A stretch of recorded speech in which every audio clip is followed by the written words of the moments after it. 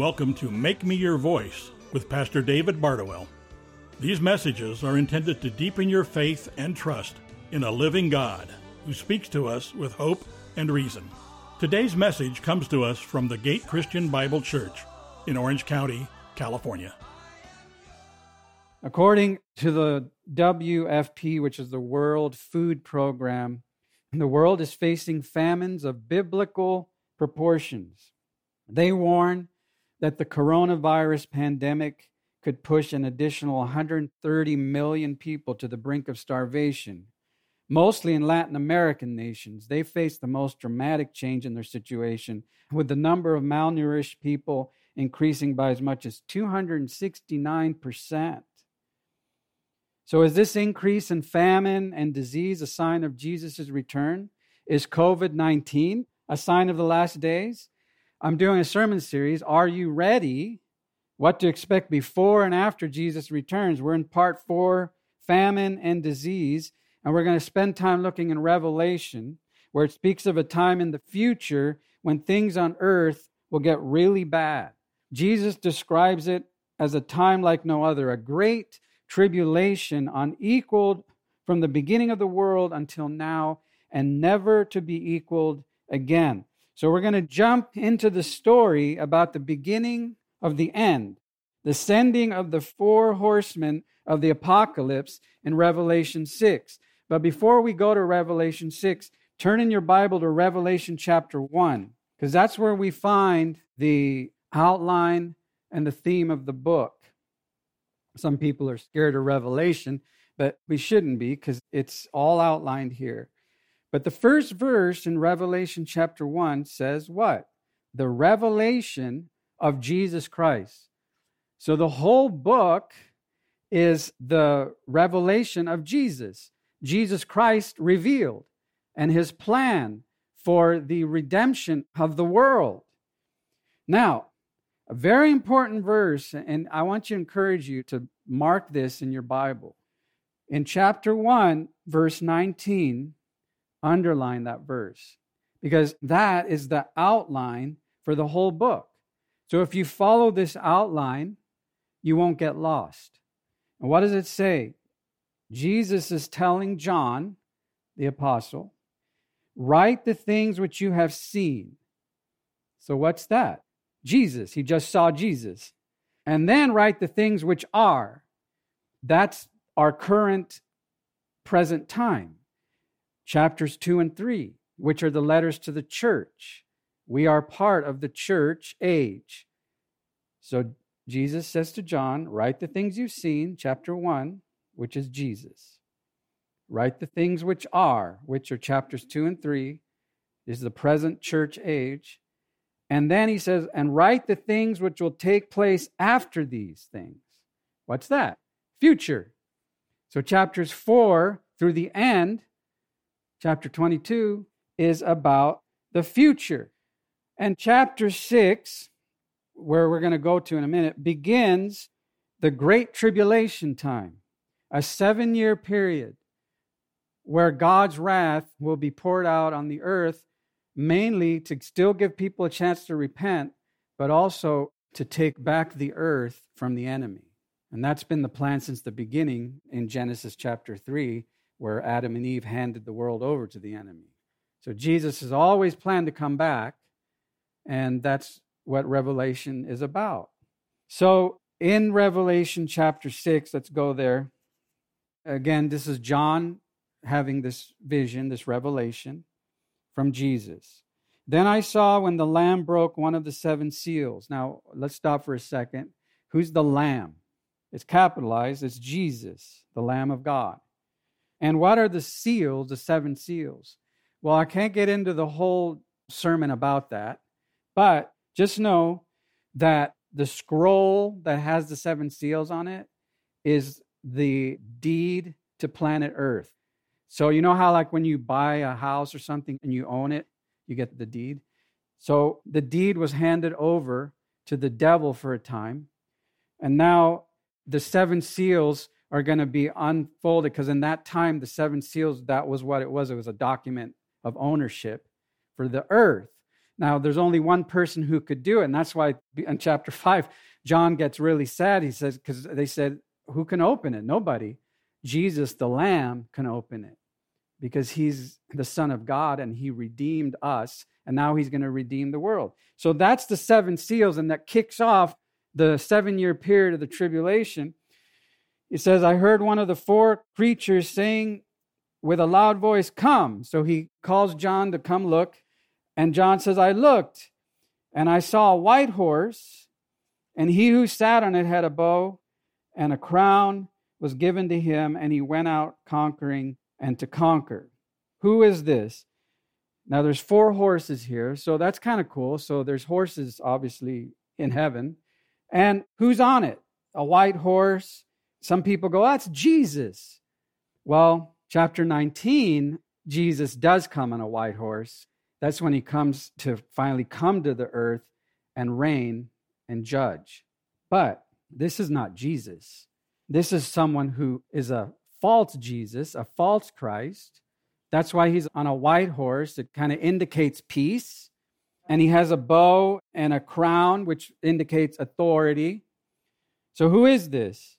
Well, the white horse is the Antichrist. The white horse is the Antichrist. We know this not only because we know that that's going to happen. When you continue to read through Revelation, you'll find the beast or the man of lawlessness. He's referred to as the abomination of desolation. He's a world leader that will come and seem like he's a peaceful person, but he's not. And he's given authority to rule the world. And in context, Jesus wouldn't be riding with the 3 other horses, the war, the famine, and death. This is the beginning of the end, the last 7 years. And this leader will be a charismatic world leader, and people will worship him because he brings peace.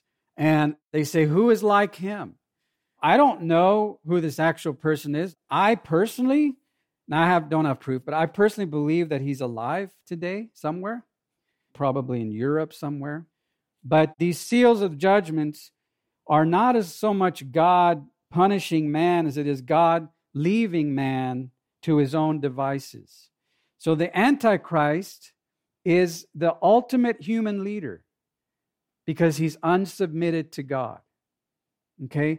The world wants a leader that is unsubmitted to God because the world is of lawlessness. And this is the man of lawlessness. Okay? So let's continue reading through 3 and 4, and then we'll talk about the next horse.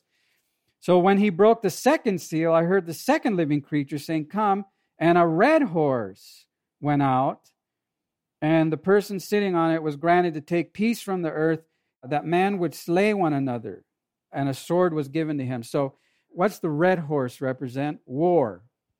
Obviously, wars have been going on since the beginning of time. In fact, 108 million people were killed in 20th century wars. So this red horse will bring massive wars, maybe atomic type wars, building up to the final war, which is the Battle of Armageddon. So let's go on, verse 5. When he broke the 3rd seal, I heard the living creature say, come. And so John came and saw a black horse, and he who sat on it had a pair of scales in his hand. And I heard something like a voice in the center of the 4 living creatures, a quart of wheat. And we'll get to this in a minute.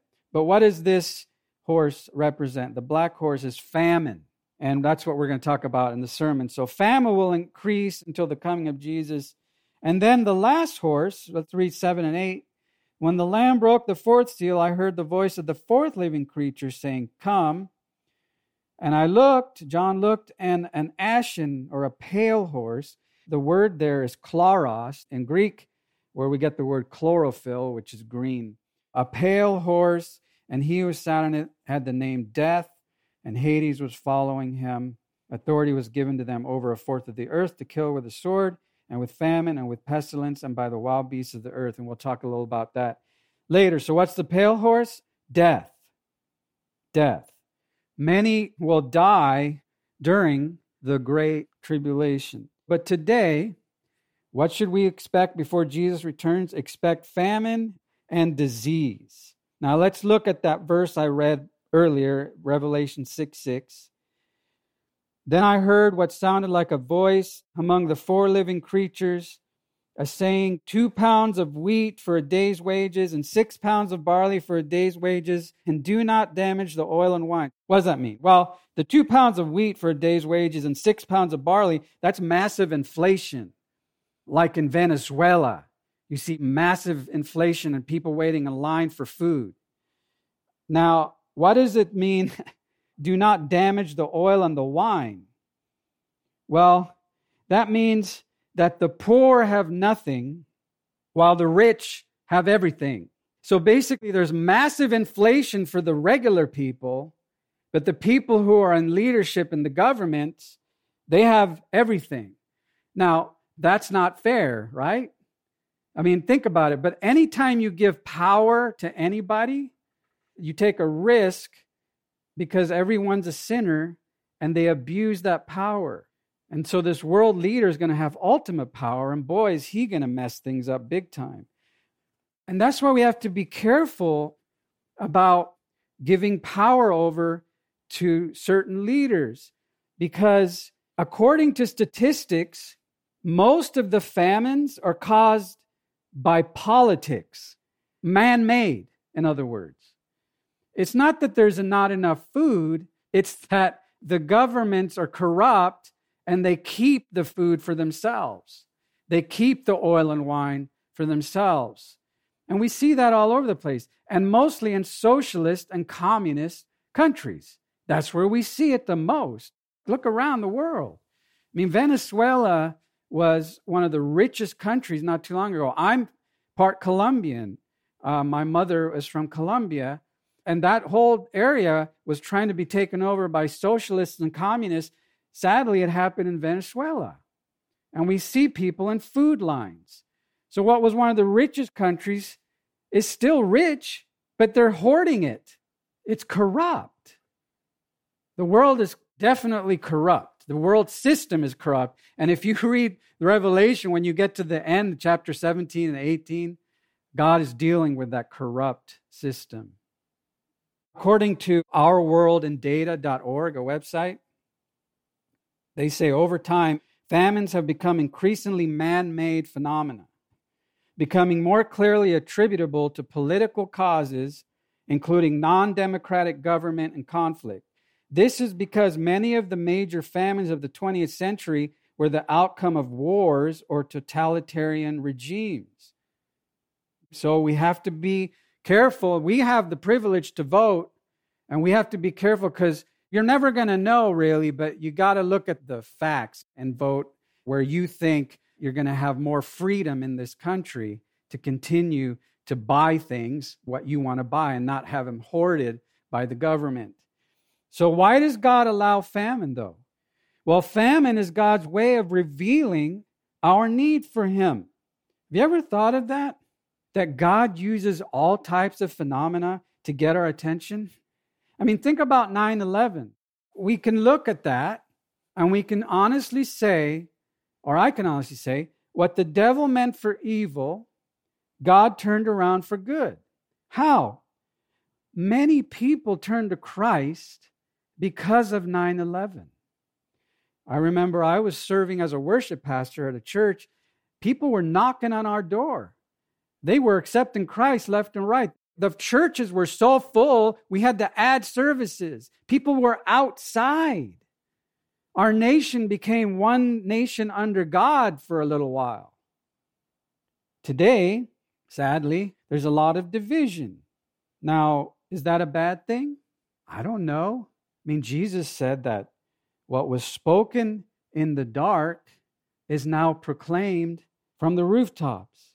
So God is revealing the darkness, if you have eyes to see. The Bible says, what fellowship does light have with darkness? See, it's clearer now more than ever, at least to me, which side is light and which side is darkness. And I want to say this. People who side with lawlessness, people who show a spirit of antichrist, people who devalue and destroy life, that is not light. That is darkness. the church should be the light of the world. But sadly, even the church is divided. But you know what? That was even told to us ahead of time by Jesus, wasn't it?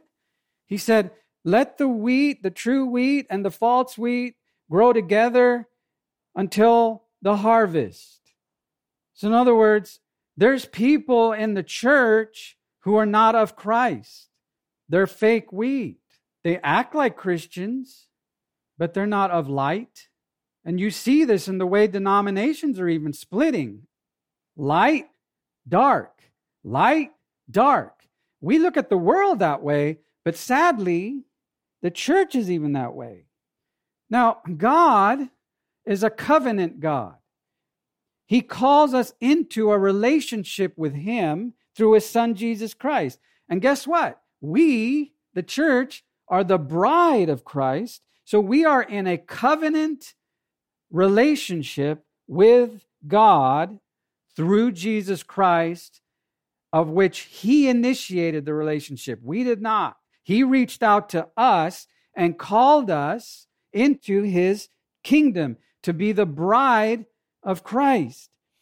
Now, jump back to Israel for a second, because I believe Revelation in the Bible, as far as chapters 4 through the end, I believe the church is not here. I believe the church is raptured in chapter 4, and we're going to talk more about that next week when I talk about the Great Tribulation. But I believe Revelation is about the redemption of Israel. Because do you know God is not done with Israel? The Bible's very clear. Read Romans 9 through 11. You'll find out that God is not done with Israel. Israel was called into a covenant relationship with God. But what did they do? They committed adultery with the world. And God couldn't sit by idly and let His covenant people whom He loved destroy themselves. So He intervened in many ways. And you know one of the ways He intervened to get their attention? Famine. 2 Chronicles 29.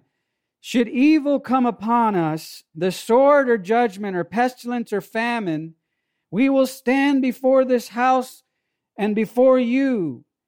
For your name is in this house, O Lord, and cry to you in our distress, and you will hear and deliver us. That is a theme that happens over and over again with Israel. They wander away. God gets their attention through wars or famine or disease. And that's what happened in 9/11.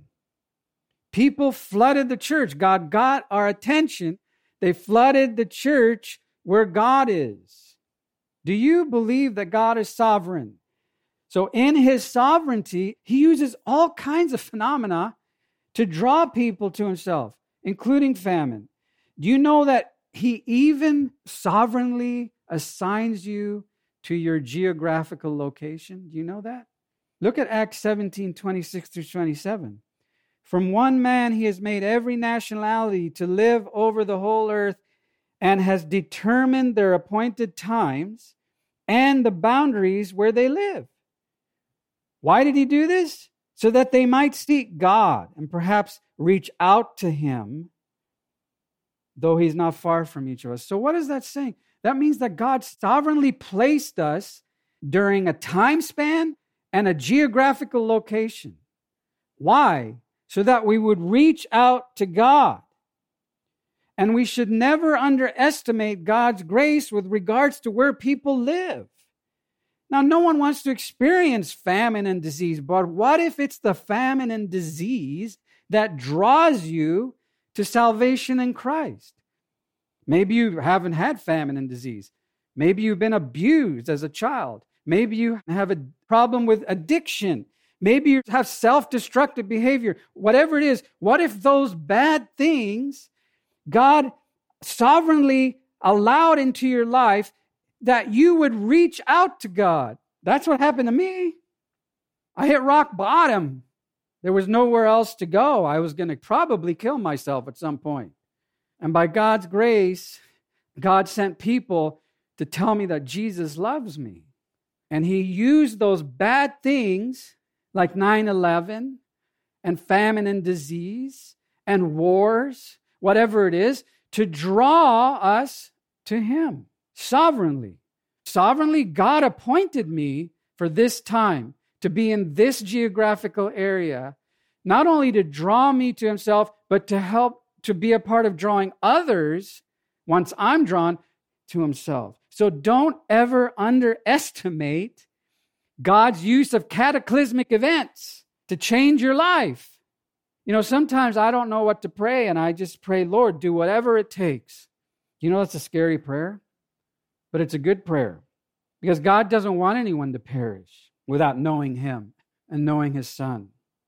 Lord, do whatever it takes to get his or her attention, and that might be a cataclysmic event. But is it worth it to get their attention? You bet it is. Famine, disease, anything, Lord. For nothing is worse than dying outside of the saving grace of God. Next, God sometimes uses animals to do his will, including the transmission of disease. Did you hear that? God uses anything he wants for whatever purpose he wants sovereignly to accomplish his will. He uses phenomena, famine, disease, weather, wars, different things. But he also uses creation, his creation, to accomplish his will. Do we see God using animals in the Bible? Yeah. In Genesis, we see him use a serpent for Satan to talk to the woman. Did you know that God used donkeys? And one even spoke? And I always say, God, if you can use a donkey, you can use me. God used snakes to bite the people that were complaining, Israel, so that he would get their attention to stop complaining and put their eyes on the cross. That's why Moses held up the snake on the cross, and we're supposed to do the same thing. Look to the cross. God uses horses, obviously, we just saw. So in Revelation 6:8, look at that verse again. I looked, and there before me was a pale horse. Its rider was named Death, and Hades was fallen close behind him. They were given power over a fourth of the earth to kill by sword, famine, and plague, and by the wild beasts of the earth, animals. Now, the coronavirus, any coronavirus is not necessarily a new virus. Anytime you catch a cold, you might have a coronavirus or a rhinovirus. But in the 21st century, there's been two highly pathogenic coronaviruses. One is called SARS, which is acute respiratory syndrome coronavirus. And then there was the one called MERS, which was the Middle East respiratory syndrome coronavirus. Those viruses emerged from animal reservoirs to cause global pandemics. So COVID-19 is called a novel coronavirus because it's new and it hasn't really existed that we know of until this year. It originated in Wuhan, China. We don't know exactly sure if it came from a virology lab or from a wet market, but it's different than a human coronavirus, which is a common cold, because it has animal origins and has not been seen in humans. So it's scary. And as this is the case with SARS and MERS, COVID-19 has its origin in bats. Bats. Now, I love the Bible because some people go, the Bible doesn't relate to me. I'm telling you today, the Bible relates to everyone if you're willing to read it and learn from it. Do you know the Bible actually says something about bats? With regards to God's covenant diet with Israel, he gave specific dietary guidelines. There were clean animals, there were unclean animals, and this extended to certain types of birds as well. So in Deuteronomy 14, God tells his people, don't eat the meat of any of the following birds: eagle, vultures, falcons, kites, ravens, ostriches, owls, seagulls, hawks, pelicans, ospreys, cormorants, storks, herons, and hoopoes. You must not eat bats. Why? Because God is a great virologist. He knows where disease comes from, and he wants to protect you. He knows what we should and should not do, and what we should and should not eat. God knew that bats and other animals, by the way, animals with divided hoofs, including camels, would have the potential of transferring viruses that the human body would have a hard time resisting. So maybe we should stop looking at exotic menus and start reading the Bible. In any case, God will use whatever or whomever he wants to accomplish his will. So is COVID-19 a sign of Jesus' impending return? I believe so, but so are all famine and disease. They should drive us to our Savior. And next, the worst famine anyone could experience is a famine of God's word. That's the worst famine. Sadly, the church is very malnutritioned, I believe. They're not getting a diet of God's word. They're getting a diet of political talking points, and they're getting a diet of opinions and ideology and different psychological things, and they're not getting a diet of God's word. Look what God says in the Old Testament through the prophet Amos. Behold, days are coming, declares the Lord God, when I will send a famine on the land, not a famine for bread or thirst, but for hearing the words of the Lord. And you know what? The last book in the Old Testament, Malachi, and the first book in the New Testament, Matthew, how many years are between that? 400 years. For 400 years, there was silence from God. That's your children, their children, their children, and their children after that. For 400 years, imagine not hearing a word from God. That's the worst famine of all. Sadly, we're doing this to ourselves. We're becoming malnutritioned because we're not eating the word. We're not drinking the word. And we're believing lies. And we're believing deception. If you're not in the word, I feel bad for you. If you're a Christian and you're not in the word, I feel sad for you. You don't have to live that way. So what should I do to be ready? Eat from the word of God. Eat it, drink it, live it, know it. Look, if you're looking for a church that you don't have a church home, be a part of this church. I want to give you a diet, and I want for myself a diet of the fullness of God's nutrition. Look what Jesus said. It is written, man shall not live on bread alone, but on every word that comes from the mouth of God. You don't have to live in famine. You don't have to live in disease. The word of God is with you. And if you're Christian, the word of God is in you, Jesus Christ, the Spirit of Christ. But you must eat it. You must believe it. You must know it, and you must live it, and you must share it for the appointed time and place that God has you, which is now. Because Jesus is coming back soon. Maybe today, maybe tomorrow, maybe next week, maybe a year from now, maybe longer. It doesn't matter. He's coming back. That's truth. And nobody's going to tell you that, ladies and gentlemen, unless you're in the Word. As John the Apostle had that revelation from Jesus, I pray that we would have that revelation from Jesus, that there's nothing more important than Him and His Word. So let's pray. Thank you, Lord, for your Word. Thank you that you're not far from us. You're with us. But give us, Lord, that urgency and that conviction and that encouragement to be in your Word daily.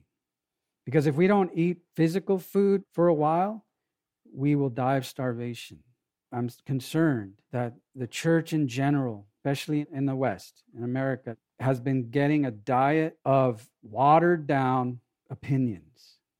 We need a diet of every word that comes out of the mouth of God. In Jesus' name, amen. Pastor David Bardowell's message reminds us that God speaks to us with hope and reason so that we can be His voice in this world. Please join us again for Make Me Your Voice, a ministry of the Gate Christian Bible Church in Orange County, California. We would love to have you join us for a Sunday service. For more information or to find our location, please visit thegatecbc.com.